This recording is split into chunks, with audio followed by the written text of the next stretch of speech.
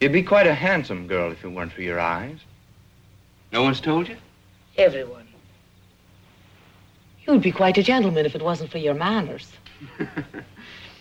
And that's from The Miracle Worker. That's Annie Sullivan, and boy, does she have guts and courage. And what do you say when someone delivers you an upside-down compliment, meaning it isn't a compliment, it's an insult, and how do you answer them? Do you just let it slide and just turn the other way and bury the resentment? If there's someone close in your life, that kind of matters.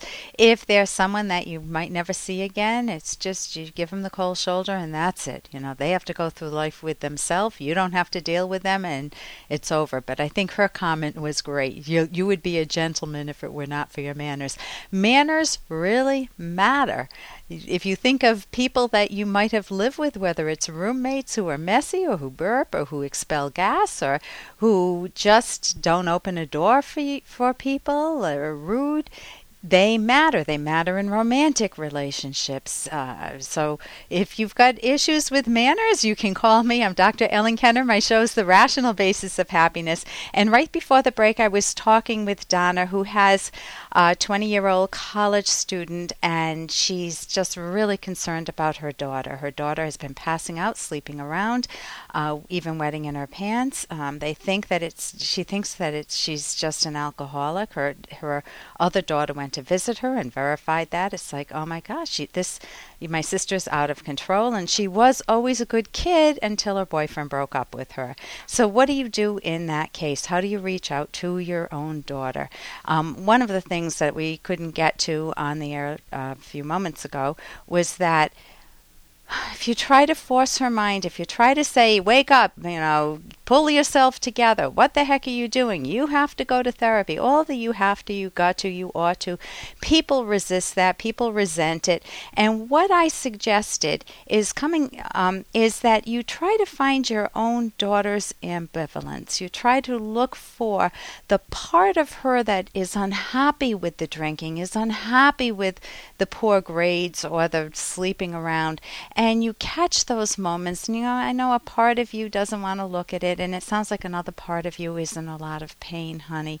Let's talk about that. I can remember better times, and tell me a little bit about that. You try to reach out through their ambivalence, and that helps. I also had recommended off the air that there are wonderful alcohol treating people, cognitive therapists who can treat alcohol dependence. I have a book in front of me, A Coping Skills Training Guide by Peter Monti and several other authors. Now, this is obviously for group therapy or to do with a therapist, but there are good resources out there. I'm Dr. Ellen Kenner again, and right now we're going to turn to the phones and welcome Aisha. Aisha, you're worried about, you're not feeling quite right. Aisha?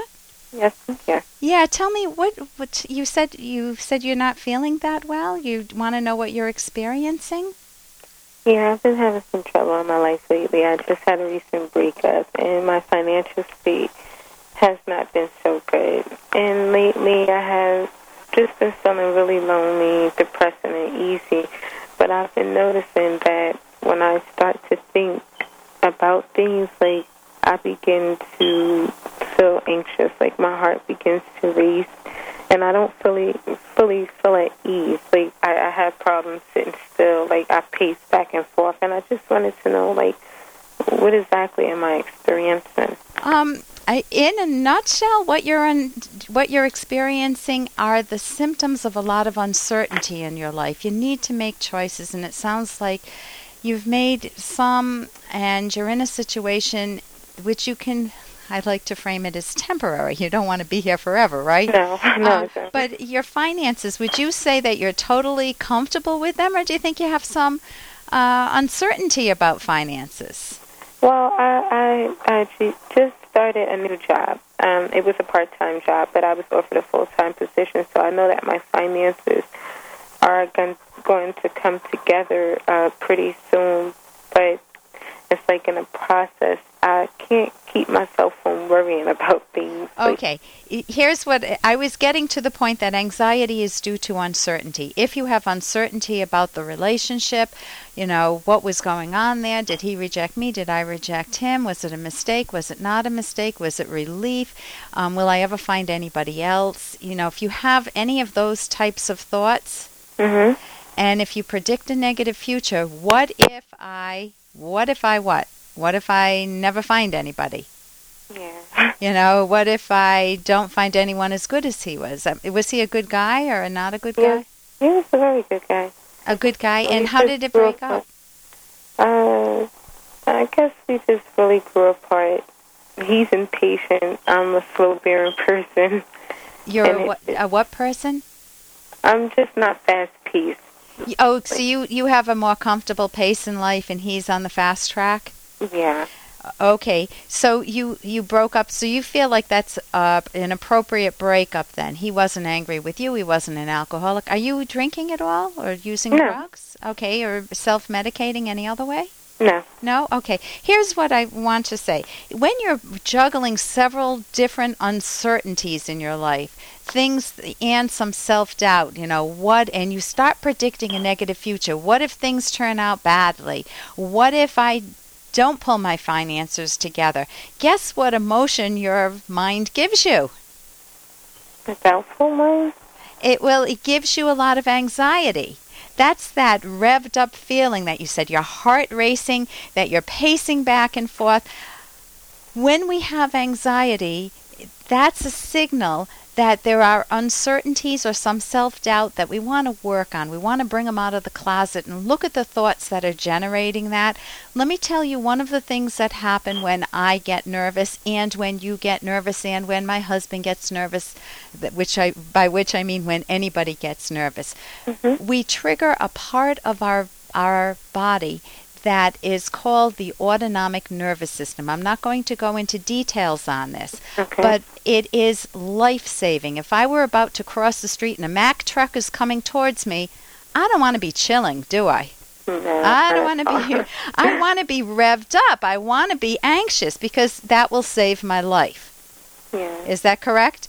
That's correct. When we have Mack truck thoughts, the thoughts such as, what if something bad happens? What if I don't have a boyfriend? What about finances? What about fill in the blank? Something in your future.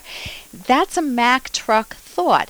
And it's going to it's going to trigger the same normal response in our nervous system. So the first word I hope you hear is that it is normal. It's just your autonomic nervous system triggering. Here's what typically happens. Different people experience different aspects of these, because we can't all be aware of all of them, but some people feel their heart racing, or they can be moving, agitated, you're moving back and forth, sweating, sometimes a little shakiness or choking feeling, sometimes a little nausea, sometimes even dizzy, but all of this is just your autonomic nervous system. That's all it is. Here's where the problem comes in. When people feel this intense anxiety, they don't know what it is, like yourself, and they start to say, oh my God, what if I'm losing control? What if I'm going crazy? What if I'm dying? What if I embarrass myself in public? They give themselves what if, fill in the blank, something very negative, which is that going to relax them or agitate them more? Yeah, that'll agitate them more. That's going to agitate them more. So all you're doing is dealing with some anxiety. And if you see that that's normal, and don't make it into an anxiety disorder by focusing on it, but just try to figure out how to work on the finances, how to work on the loneliness, to find some friends or family, and how to understand the relationship breakup and maybe find someone new. So, listen, I know we're right at the end of time here. Thank you so much for your call, Aisha, and I wish you a lot of success in having a happy life. I'm Dr. Ellen Kenner. You're listening to The Rational Basis of Happiness. Here's an excerpt from The Selfish Path to Romance, the Serious Romance Guidebook by Drs. Kenner and Locke.